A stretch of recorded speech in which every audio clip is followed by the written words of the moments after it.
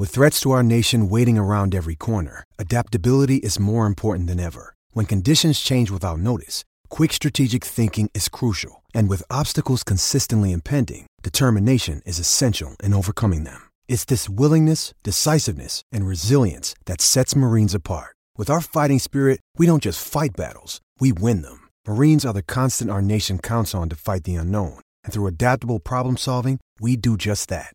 Learn more at marines.com. Introducing ADT Self-Setup, featuring everything from motion sensors to Google Nest Cams. It can be easily installed at your convenience and adapts as your needs change. You can add more products at any time, and your system easily moves wherever life takes you. Plus, when every second counts, you can trust ADT's 24/7 professional monitoring. When the most trusted name in home security adds the intelligence of Google, you've got a home with no worries. Go to ADT.com today or call 1-800-ADT-ASAP.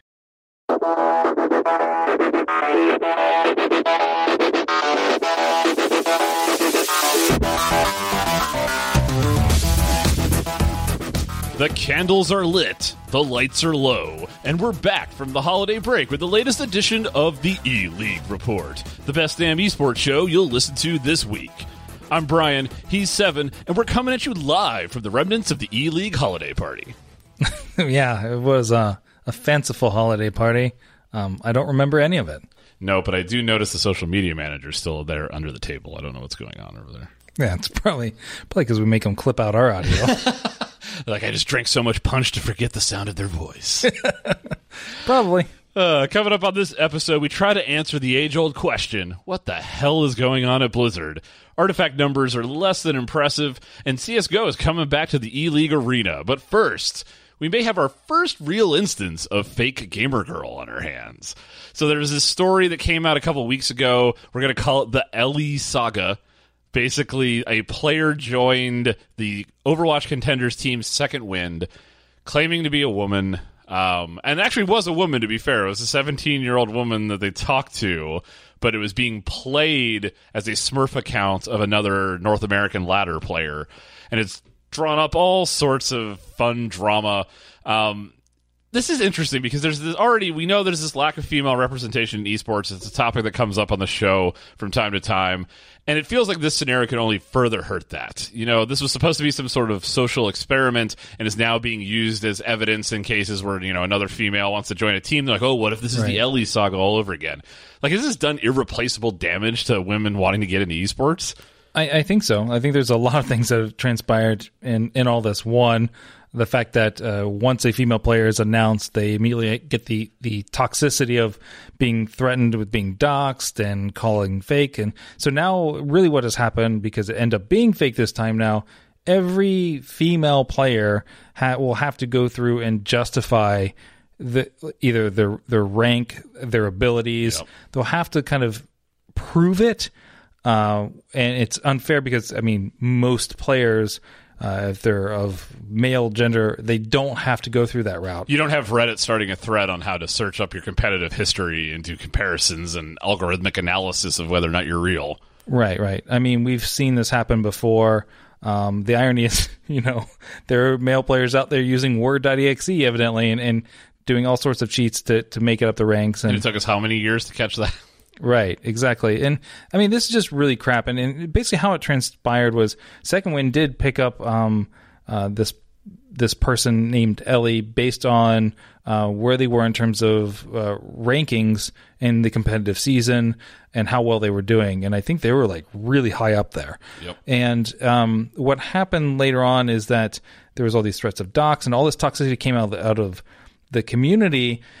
And at one point in time, Aspen, who's a professional Overwatch player and streamer / content creator over at Cloud9, she mentioned that Punisher, who I believe is also on Second Wind, had confessed to her that he was actually Ellie and was doing it part of a social experiment, which is ridiculous that was a social experiment even thought of.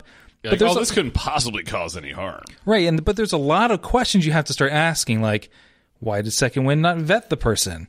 How did they even get to the point where they announce him as a member and they're not really a player / thing? Like, how far? I mean, at what point in time is this experiment? Do you say, oh, this has gone awry? Because your team's building this around the fact that they have this player on their roster, and eventually, but I guess this takes advantage of the fact that they made the change to Contenders, where there's not the they're not doing LAN, right? Everything's happening online, right. So what was the plan if it didn't get caught? Or it would turn out to be fine. If Blizzard even looked into this, had Reddit not gone and done their thing. Like, let's just pretend for a second that Punisher was pretending to be just another guy, and Reddit decided not to get on their sexist horse and come and do this.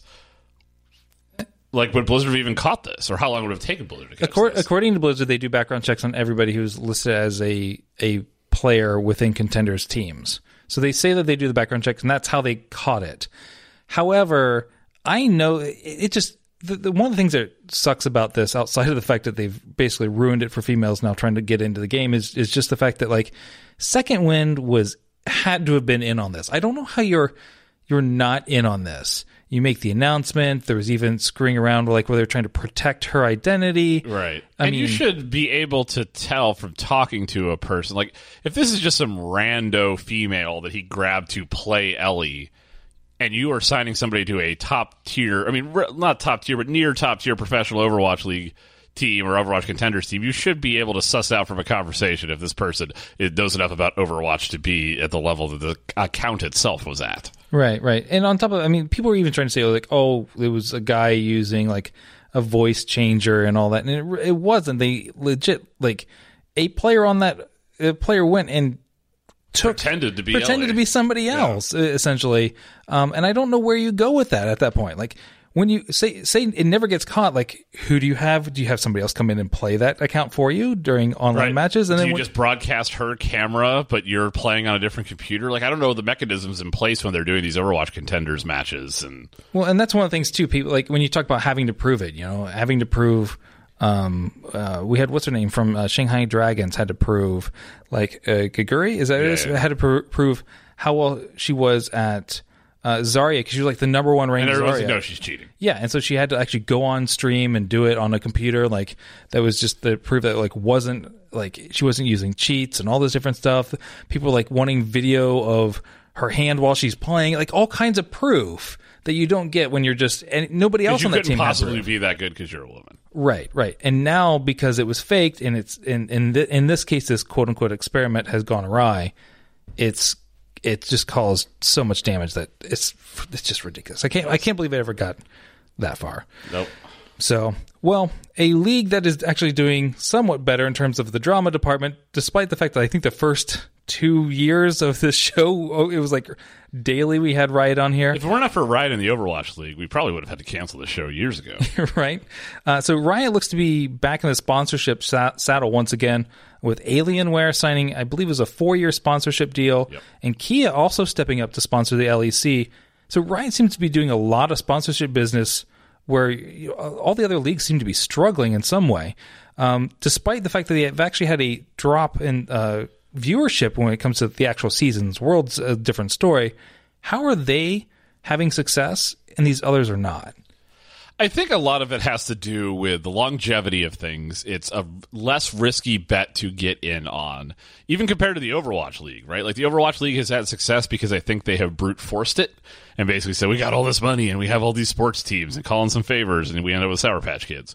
But I think, as far as Riot's concerned, they have a history of working with non-endemic partners well. State Farm has been involved with League of Legends for quite a while. Obviously, the Alienware one is an endemic sponsorship. Kia, non-endemic, but again, a perfect brand fit as far as that goes. And it just shows the strength of the consistency of the league. Yeah, it goes up and it goes down, but it is still, like, a good thing to be associated with if you're trying to go after kids. Like, if you're looking at what else can I do to target this demographic, TV is not that option anymore. If I want to get the 18 to 35 crowd, TV is not on the top of my list of where I want to spend money, and esports is a convenient way to get there. I do think they drew some. They've basically done franchising well so far twice, which is also gives them a good track record, which is why I think people are willing to step up to sponsor the LEC. And it does show that thing that you and I have talked about in the past, which is Riot, show us some renewed, like passion and involvement for European League of Legends, and I think this shows that as well.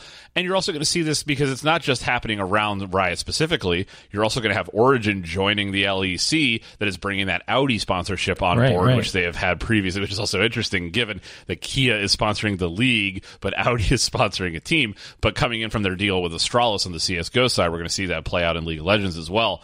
It's a good spot to be in from Riot's perspective, and I think it really just boils down to that consistency. And they are still, no matter where the numbers go, a tier esport by leaps and bounds above like your Smites and your Rocket Leagues and things of that nature. I mean, even despite losing $300 million, the $300 million TV deal over like what was it, like 5 years, something like that. Like, yeah, that one didn't help them out in any way, shape, or form. But however, I mean, you've got, like you had mentioned, you've got a seasoned franchised league now.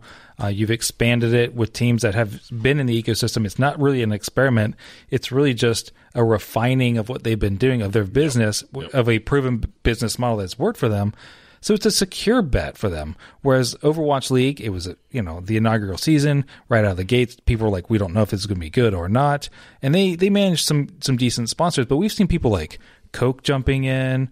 We've seen a lot of like big name sponsors jumping into League of Legends, even though it hasn't been like multi-years a lot of times. Like this 4-year deal with Alienware is nice. But it's different. It's an obvious place for Alienware. Like we're trying to sell you high-performance PCs. Esports is how you do. Right, and I think they actually replaced. I think Acer Predator had that spot before, and now they've kind of taken that. It does run into some weird stuff though when you have like Audi on the jerseys, and I think Riot discussed this a long time ago around what goes on the jerseys and where they're placed based on sponsorship and how they would do that. So there must have been something that was like circumvented, like Origin maybe got a special deal or break on that based on they had signed it maybe first with Audi. Well, I imagine also for their inclusion, if the inclusion of them in the league happened as last minute as some of the rumors made it seem, I imagine they had some bargaining power here and were saying, hey, we got this Astralis deal. Must have been something there. So, yeah. Yep. Moving on to people making money, PUBG. So PUBG, obviously, we know back in 2017, they struck that deal to be exclusive to the Xbox. That year came up in December. Only available for 3 weeks on the PlayStation Store, and clearly people on the PlayStation wanted to play PUBG because it is the #1 downloaded game for all of December, despite only being there for 3 weeks. In retrospect, how does this decision that the PUBG Corp made to go exclusive with Xbox look in the long run? I mean, I think it's easy to say that it hurt them. You can argue that it was actually maybe even helpful to them. They didn't have to handle another console, the launch on another console. As we all know, PUBG had plenty of problems. Lots of bugs. Right, and plenty of bugs still does. So from a stability standpoint, that was one less thing in the pipeline that they had to work on. And so I think that probably did help them in that aspect. I'm sure monetarily they were paid well from Microsoft to be an Xbox exclusive. But, I mean, right now Fortnite has kind of set the precedent now. You're across all these different platforms. You're, mobile, your Switch, your PC, your Xbox, your PS4, like everybody playing together. Fridge. Yeah, and your old school like Casio calculator watch as well. I like it. My TI-85 is rocking some Fortnite. And so with that, now it's almost this universal account. It's almost expected that you're on all of these platforms. Yep. This bump that they've had, I'm sure they would love to have had it maybe previously when their stock was a little bit higher in terms of like players wanting to play the game. But it's still good to see that when they do hit on PlayStation, that they're trouncing things like Call of Duty Black Ops 4, which one of the other things we wanted to talk about was that Call of Duty Black Ops 4 was named PS4's most downloaded game in 2018.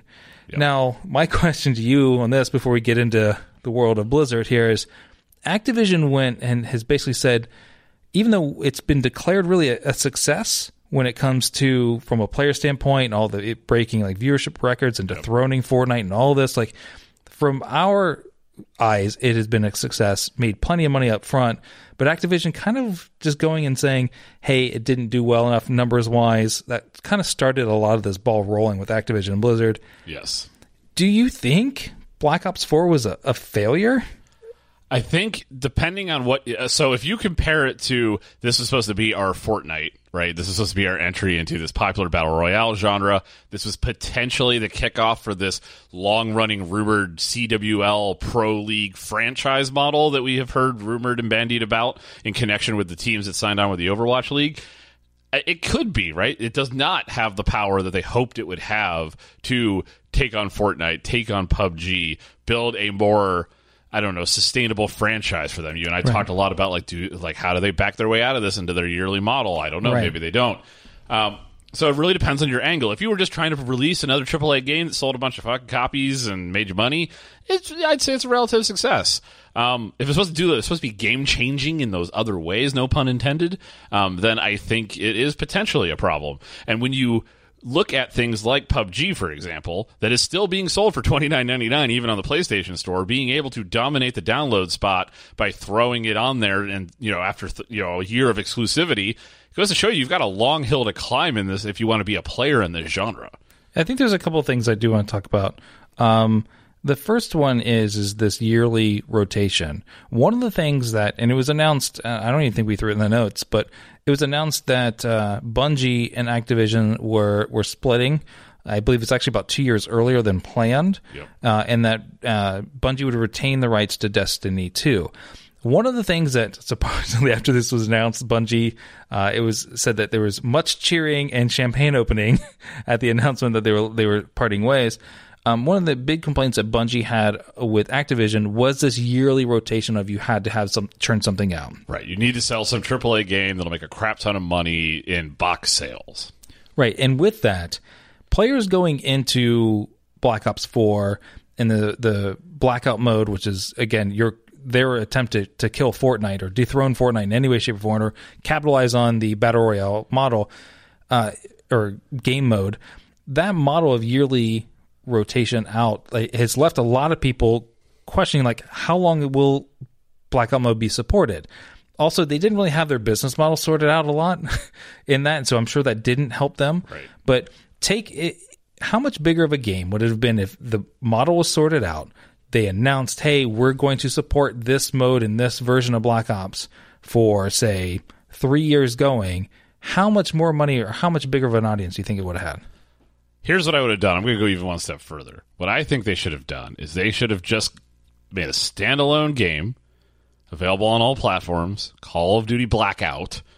It is not part, we released it simultaneously with Black Ops 4, but it is a separate game, and announce the things explicitly that you're talking about. This is our Fortnite. This is our PUBG. This is just a game we will continue to maintain with microtransactions as a separate game. I think part of the problem is the studios behind, it's a rotating set of studios behind the different Call of Duty franchises. Those studios are not necessarily set up to support a game in the way you have to support a Fortnite-style game, right? It is not about think about what Epic does, especially, right? Just constantly churning out new content, new skins, like printing money. You don't actually see that a whole lot from these Tripdark and all the companies behind the different Call of Duty franchises don't have necessarily experience doing that. You need a different staff. You need to have higher staff. They tend to go through the AAA, peaks and troughs of staffing, the game's out, you're all laid off kind of crap. And so, it's different when you have to support a game long term. You have to do more of the Blizzard model, the Riot model, etc. And I think that would have been what they should have done. I think in the long run, they did hurt themselves by bearing what is probably the feature that made the game the most interesting to non-Call of Duty players. Like you're trying to expand the audience. You buried it as a mode inside a game that a lot of people have just ignored. Not because Call of Duty Black Ops 4 is bad, but if I'm not a Call of Duty player, which I'm not, if it weren't for the fact that I was tied to esports and knew about this blackout mode, I probably would have never bought the game. And that's probably true for a lot of people. It is true for a lot of people. And I think that you're spot on where they could have done they could have kept their current model with the pass in the Black Ops for just its own game, and then take blackout mode, do a completely different business model for it, one that can be self-supportive and almost spin off their own team. The funny part is if this was most other companies, they would have done that. And it just goes to show you that Activision's ability to kind of see forward while blackout mode was very successful and it was a huge leap for them to do it. it threw them into really uncomfortable territory. Yep. And they're just not used to it, where you've got someone like a company like Blizzard, which is under Activision's wing, which is totally used to this model, isn't utilized for this, and isn't like pulled into like, how do we do this? No, but we'll gladly jam it into the Battle.net client. Right. Totally. It's just a weird use of Blizzard. We'll talk about it. In fact, let's dive into this. So you had mentioned briefly about what's going on with Activision and Blizzard. So in the past few months, we've seen major names of Blizzard corporate leave. Mike Morhaime being the most obvious one that has left recently.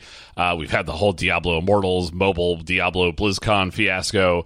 We've had many key figures on the esports side that's left. We've talked in the past about how Blizzard became the epicenter for esports, was sucking all this talent in and spit a lot of that talent back out. The HGC gets shut down. Since the last time we recorded, we have not had a chance to talk about this. The HGC words get cut down. And then on top of all that, we got major shakeups happening at Activision Blizzard. Bobby Kotick, who has been in charge of Call of Duty, is now the president of Activision. We have Bungie splitting off for Destiny 2. Like, what in the hell is going on at Activision and Blizzard in particular, because we're hearing, now everybody's kind of getting on the train, right? Like, let's all just pile on. So there's leaks about employee experiences going on. There's causing a lot of drama. There's just so much going on around Blizzard right now. It seems like the polish has left the company, and you're starting to wonder, like, when it started with Metzen leaving a few years ago, like, was that the death knell for what is the current iteration of Blizzard? You named off so many things. Sorry, I just basically summarized the 30-minute show in like 30 seconds. It was like a year. I'm just angry about all of It's like the year in review for Blizzard and all of and then like 7. What do you think? Could you sat trombone at the end of that, please? Yeah, somebody's going to have to. So one of the main things that's going on is Activision Blizzard, outside of just firing their CFO, which was probably a smart move if this is what they were doing or what they decided was the best course of action. But did you know what the shit show was around that? What was it? He actually was leaving to go to Netflix, and so they were trying to fire him, and my guess would be is that had contractual differences in the amount of money that he made, so they were trying to fire him, and it was up to him to prove whether or not he should have not been fired, but it was because he had already been tapped to take over as CFO at Netflix. Gotcha. Well, anyways. Sorry, this just became CNN business. Yeah, I don't know. And they're also evidently... you want to talk about the stock price? Yeah, well, they're not under investigation. They're being sued, but it's by a company that sues like everybody whose stock drops like crazy amount. They just kind of blanket sue all these people, saying insider trading. They're like patent trolls. Yeah, essentially, but when it comes to stocks and insider trading.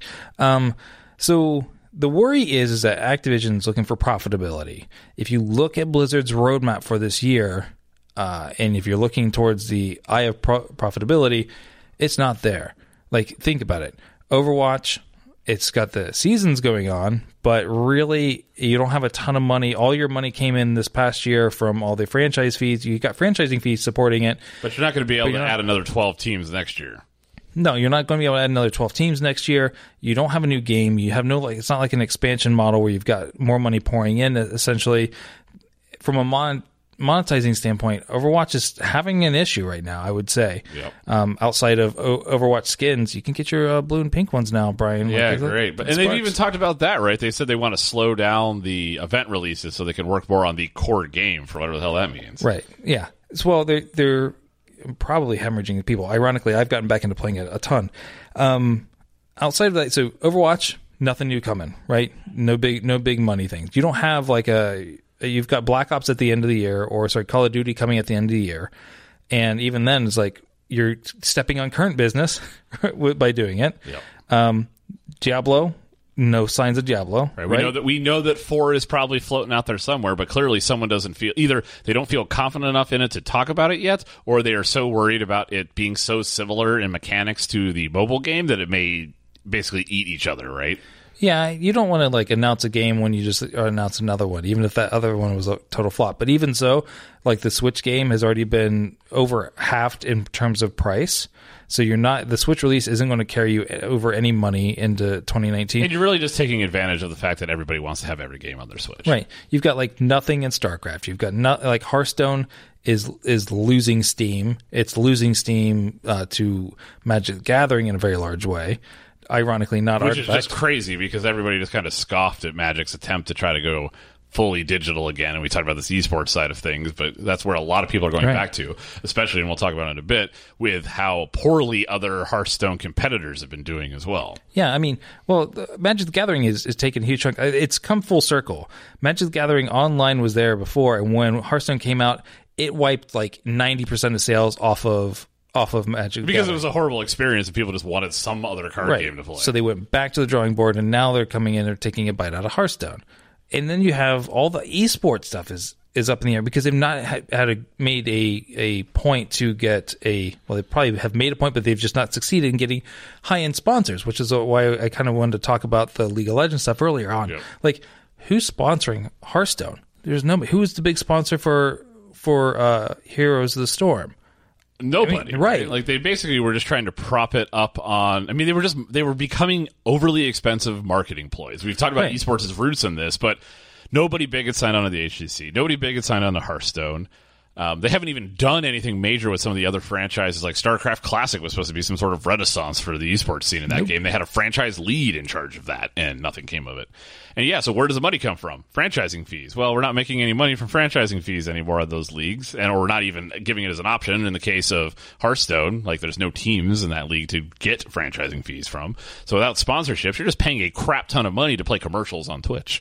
Yeah, and if you're looking to save money, well, you cut esports programs. And so that's another thing that came out, too, is this survey went out to various Hearthstone players, basically saying how likely are you to spend money in the next 30 days on it, this kind of general, like, whatever it may be. But one of them was, how likely are you to continue to play Hearthstone if there's no esports scene, essentially? If there are no Blizzard-supported or Blizzard-backed tournaments, which basically says, if we pull out of esports, are you still interested in Hearthstone? And that just sent waves. Like, people were freaking out because they haven't announced they haven't announced anything around Hearthstone, like, solid information. No, all we know is that we have that blog post that, like, made no freaking sense, written whatsoever. By, like, in epic fashion. Yeah, like, what is going on here? Total nonsense. But now you've got Chi-Chu leaving. Yep, who's the franchise lead for Hearthstone esports. And he went to Ubisoft up in San Francisco. So it's like, what's going on? Like, people are freaking out about that. And this is interesting timing because we covered a couple of months ago when Blizzard decided they were going to create these, like, tournament licensing agreements and start enforcing them and get, like, really shitty with local grassroots communities that were not following the rules. We talked about the name change that had to happen for the Hearthstone League stuff. Seems oddly timing while also backing out. And I'll be honest, based on the story that happened around the HGC and what a shit show that announcement was, I'm not convinced that there was a lot of forethought. Like, I fully believe that the decision to start pulling back on grassroots and making that harder has nothing to do with the decision to back out of esports now from a cost standpoint. I just think they just pivoted and did a 90-degree whatever, and now you're like, okay, so what actually is the case? So if there's no more official Hearthstone esports, but now you make me pay you to license the game to do it, that seems, I mean, that just sounds like a company, even if it's not on purpose, that is desperate for money, and you need to back out of one or the other, right? You should go back and be like, whatever the fuck you want, maybe have a fucking tournament mode in Hearthstone. That sounds like a great idea. The things that foster the community, which is what this survey makes me think that they're afraid of, are they're taking away. So they want to know, how important is esports in keeping you to play the game? Yeah, I think they've made some. They're on the cusp of making some bad decisions, at least when it comes to Hearthstone. I think Hearthstone suffered more from from an esports standpoint, suffered from the fact that there were just too many. It was almost like the baseball effect, right? You play like 180 games throughout the year, and really only like the last 10, 20, nobody cares. Until then, nobody cares until like the last few. And so that's largely what was happening with Hearthstone. Is literally every weekend there was a tournament, and they were just like, it's like the global games. You just forget that they're being played at some point. Exactly. And you're just, okay, you're 8 weeks into it, like, oh, okay, now it matters, now I'll watch. And we even saw this with Overwatch League. Yeah. And I think that's part of what's happening is they oversaturated it. I can't believe they went as crazy as they did with it. I mean, it's great on paper, maybe, like, we're going to do all this different stuff. But really what happened is you were carting everybody around. That's why they've internalized a lot of it, and they're doing, like, remote coverage of all these things. I don't know where they're going with it. I think it's a scary time for that. I think licensing, trying to get money off of the dream hacks and any of these like traveling road shows, which Hearthstone might be a part of, it's just crazy. And so not just to harp on Hearthstone alone, but like We talked about if Blizzard, when Blizzard was taking everybody in the esports ecosystem and bringing them in-house, and we were like, this is insanity. Like, that was when the buzz around esports, like, you could just be like, hey, I once wrote the word esport, and they're like, cool, you're hired, you're in. I'm pretty sure I've got some LinkedIn messages from some I will not name developers that are like, hey, want to come talk about esports at right. blah, blah, blah company? And I'm like, I host some half-knit podcast about esports. Like, have you even looked at my resume? Right. And well, it's crazy because, like, it was just happening. It was happening, and Blizzard was sucking so much talent out of the ecosystem. And then we even said, when all this was happening, especially around Overwatch, like, if this doesn't work out, things are going to come crashing down. And now look at, like, it's coming crashing, like, hard. Yep. And it's coming at a horrible time because I think the core company is struggling. Right. And it's not looking, I mean, we were looking at from their stock price. Oh man, it's bad. After the Bungie announcement, which they announced like late on a Friday, like after market close. The amount of times that Blizzard and Activision have to announce something on a Friday is getting absurd. It's like every Friday, I just can't wait to see what new shitty thing is happening at Blizzard. Yeah, I mean they opened like down like 10%. It was ridiculous. It's just as they should. It's just I don't know what's going on with this company. I don't know. Ridiculous. And so we're in like you said, we're in a state where no strong titles on the docket.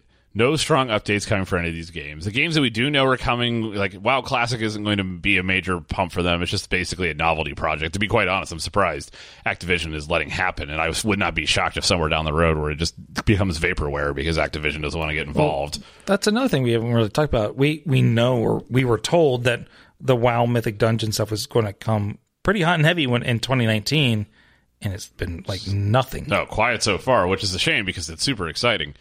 And then you've got like you mentioned, there's no Overwatch stuff coming. The Warcraft 3 Reforged stuff is basically just vaporware until we see an actual date. And I don't believe esports are going to happen around that any more than esports happen around StarCraft Classic. Right. Hopefully they'll hook up Mr. Sam Braithwaite, add another freaking title to his franchise lead, and then have nothing come out of that esport. StarCraft is always going to be StarCraft, but it's not enough to do anything. So it's a weird spot to be in. I'm sad about the Mythic Dungeon stuff. I think there is a crisis of conscience happening at Blizzard right now when it comes to the identity that they used to have and that they have largely lost in the last year. And every part of this is not a major thing on its own, but is a part of a bigger trend. Diablo Immortal is not about a mobile Diablo game being a copy of a NetEase game. It's about Blizzard, left to its own devices, would probably not have made that game, is really what that boils down to. So it's a sign of influence from the outside. And I think you're going to see that, you see that with Metzen leaving and Morheim leaving. Now Morheim's leaving his strategic position already in April. Well, and I believe Morheim, I heard that Morheim's actually back on contract to help out a little bit with WoW. So like he's back at advising. Not Morheim. Metzen. Metzen. Sorry, I misspoke. But even so, it's like that's scary when they like, okay, WoW's freaking out. We're not doing well. Can you come back on a contract basis? They're scared. This is the classic tale of a company having this soul that makes it great, and somebody coming in and buying that, and then eventually just not being able to leave it alone, and then killing it.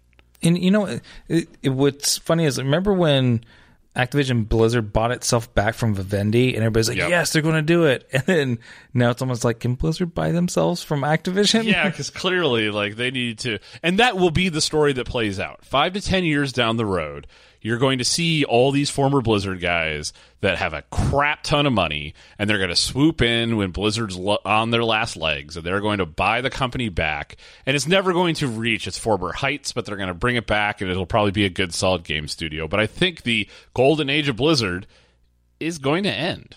Yeah, I think so. And you mentioned people leaving Blizzard and starting their own thing. Ben Brode, who most people will know as his previous role as the game director of Hearthstone, announced that his new company, Second Dinner, has secured $30 million in funding from, of course, NetEase. But on top of it, they also partnered with Marvel for their next title. Now, I know you're a Marvel fan, and when it comes to, I am as well. Never really got into DC. But given Ben's past role at Blizzard, do you think there's a chance we're going to see a Marvel-branded esports title coming from these deals? I mean, you got to have something to replace Marvel versus Capcom Infinite.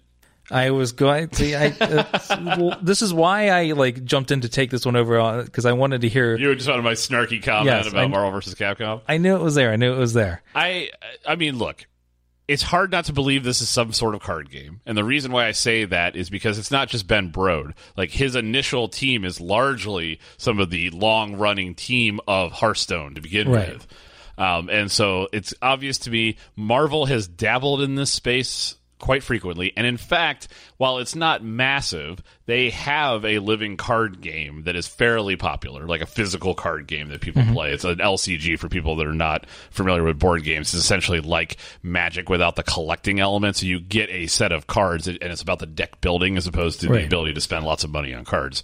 Now, that's not to say that we won't get a bunch of microtransactions, but I'm excited for them. It also is obviously a mobile title because NetEase is not going to invest a bunch of money in a company that isn't doing anything but a mobile game. Right. Yeah. NetEase is all about the money. Because we saw, was it Knives Out, I think was the name of the PUBG clone, Fortnite clone? Sure. And how I think it's called Knives Out. Yes. It made stupid amount of money. More money than PUBG.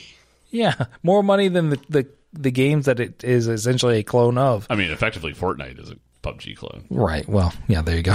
That's just Poor PUBG created the genre so everybody else could make the money. Yeah, created the genre and now sitting third. I think that I think you're right. The crew that he has brought over from Team 5 largely have a background in CCGs. It wouldn't surprise me. Game developers can develop more than one genre, so it wouldn't surprise me if they change it to something else. But when you've got that rich of a lore, how could you not just easily build a CCG out of that? That's just waiting to happen. And I have faith in that Ben Brode did not give up Hearthstone to go make some shilly, crappy Marvel mobile title, because Lord knows there's been a crap ton of them. So it gives me some faith that they're swinging for something actually really interesting and cool and more permanent than the yearly cycle of whatever game they decide to make in that universe to suck microtransactions out of kids. When I first heard, I actually heard it in the reverse order that they had scored a deal with Marvel, and I'm like, oh man, please don't let this be one of do you remember back in the I don't know, mid to early 2000s when they everybody was every time there would be a Spider-Man movie or any kind of game, they would come out with a version of, or any kind of movie, they'd come out with a game that kind of go Spider-Man the movie, the game. Right. And they were always awful because they had the worst turnaround times. They're usually reskins of other stuff and a lot of the same mechanics. Great, here comes the Avengers Affinity Endgame mobile title. Yeah, it's pretty awful. So I was really afraid of that, but then once I found out NetEase had backed him with $30 million, I'm like, oh, wait a minute, this is going to be there's going to be a lot of microtransactions and money behind this, and it's probably going to be an esport title in a way, or a competitive title in a lot of ways. At least a mobile multiplayer title, I think, is what we're looking at. So in the vein of card games, so Artifact, a game that has been out for a few months now officially, looks to have a potential problem on their hands if they have shed over 90% of their active player base in less than 2 months.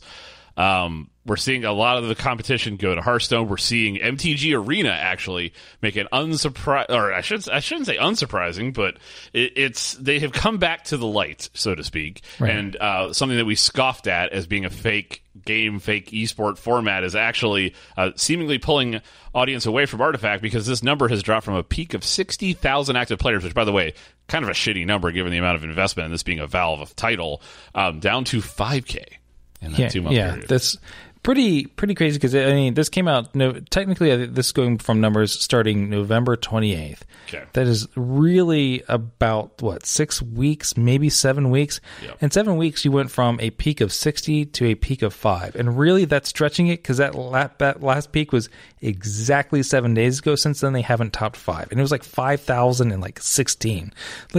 It's not looking good. And especially when this is over a holiday break where people have more time to play games. Right. And it's steadily going down. It peaked when they had the tournament briefly back in first week of December, but that was when everybody started talking about these numbers aren't going up. They peaked and they went straight back down. It's not looking you looked at average concurrent players, and you have to play it through Steam to do it. So it's counting all of its players. There's no other way to play it. So. Right. And you're looking at 1,900 people playing it. That's really, really, really low. To give you a perspective, Shadowverse, which has been out for some time, not really popular at all in the States, has the exact same number, right around like 4,000, like almost like 4,100 concurrent. I mean, there's only a difference of like less than 100 players at peak playing. And while in the last 30 days, Artifact has shed over half of its concurrent base, Shadowverse has actually gone up like 20-something%. And they also have a mobile client, so you can play it other ways as well. So they're beating Artifact. And this is, everybody called Artifact like the killer for the Hearthstone killer. And it turns out it just killed itself. And it's not just the game that's struggling, but the market that is really how they're going to make money from this game has dropped out. The average price for an entire Artifact set right now is under $150. Yeah. You can't build a complete expansion set of Hearthstone cards for $150, with the randomness obviously taken into account, but still not a good sign. Like, that is not... Think of what it would take you cash money to put together a traditional Magic the Gathering set. Right. Not even a whole block, just one single expansion. Would still be far more than that. And if I'm correct, I'm trying to think of the actual business model when it comes to the store. Like, Valve gets a cut of that 150. They don't get all of that 150 because that 150 goes back to the people who are selling it in portion, and then they have to go, like, and then they're spending it again. And they're not going to go and spend the money it takes to put a set together in the actual official store if they're only going to make $150. Right. And so if the cost is dropping, then I don't know. It's getting a little crazy. I know that some people, like Life Coach, would be like, I'm sticking with it. If you look at the numbers, I don't know that you do. The only thing that can save Artifact at this point in time is if they flip to free to play. And I almost think it might be too late now. They've added the last patch added some stuff to speed up games, so they're trying to cut down the length of time it takes. It is a boring freaking game to play. I think it's great. It does take a while to do it. And I enjoy it, but I also don't have to play another player to actually enjoy it. Like, I can play against the AI. Yeah, it's just kind of funny. Like, I mean, I do like it. It's super complex. It feels like you're playing against another person versus another deck. But all these games have their problems. But Artifact's problem has gone on so long, and Valve is not known for the quick pivot on anything. No. If you want to call it switching CSGO free to play 11 years later, a quick pivot, like, I don't know what you do, although CSGO is doing quite well now. I mean, it is, and to be fair, Valve has done a good job keeping games going a long time. Like, Dota has gone for a while. CSGO is obviously the epitome of that. But in this case, like, if you don't even have the core audience to even, like, these numbers are ridiculous. This game is, like, months old. Weeks old. It's not. I would say we haven't hit plural months yet. We're close, which is just insane to me. You don't have a mobile client. You can only be played on Steam, so you're limiting your player base. We remember how the player base in Hearthstone exploded after they went mobile. Everyone was just chomping at the bit to get the game on mobile, and they don't have that anywhere in the future. The timing of MTG Arena is super powerful because Magic the Gathering is still like a core game that people play constantly, and they have struggled in the past to find a good online model for the game. And if they finally nailed it, which is starting to look like they may have, that's trouble for the Artifact team. Yeah. They're going to have to get rid of that barrier to entry, which we talked about, like the cost initially to jump into the game, let people experience it, and you don't may do have the to PUBG thing. You may have to do something. Well, there's PUBG still makes money, but compared to Artifact, there are more people playing it on PlayStation than there are people as a whole playing Artifact, probably for all of last month. But there may be more people in this room. This is true. Depending on the time of day. I don't know. I would like to see more competition in the card space. I don't think anyone has really hit a home run. I mean, this is Artifact follows up Gwent, follows up Elder Scrolls Legends. When's the last time you heard about either of those two games? Like, oh yeah, that's true. They were all supposed to be Hearthstone killers as well. And I think the timing's just... I mean, this is Blizzard, right? Like, as much as we just shit on them, like, they do still have a knack for timing. And every MMO that came after Blizzard's Warcraft lost... they just couldn't keep up, right? Yeah. Right? They got in front of the trend. They built up this massive lead. And you'd take 20 years to build an MMO that could compete with WoW at the state that it's currently in. And people just gave up. And now we are in the card space. We have years of Hearthstone, years of refinement, years of building a player base. And even if that's a declining player base, even if they're half bullshit numbers, we're talking about tens of millions of people still playing Hearthstone compared to 5K.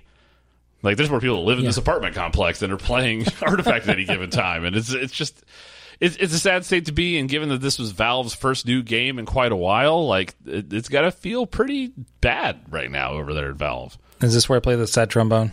You're more than welcome to. We didn't pay the bills, so you don't get an actual sound effects machine. Oh, so you're not going to put it in post? Nope. I was expecting you to just go wah, wah, wah, wah. Oh, that's very good. I'm glad you did it. Oh, man.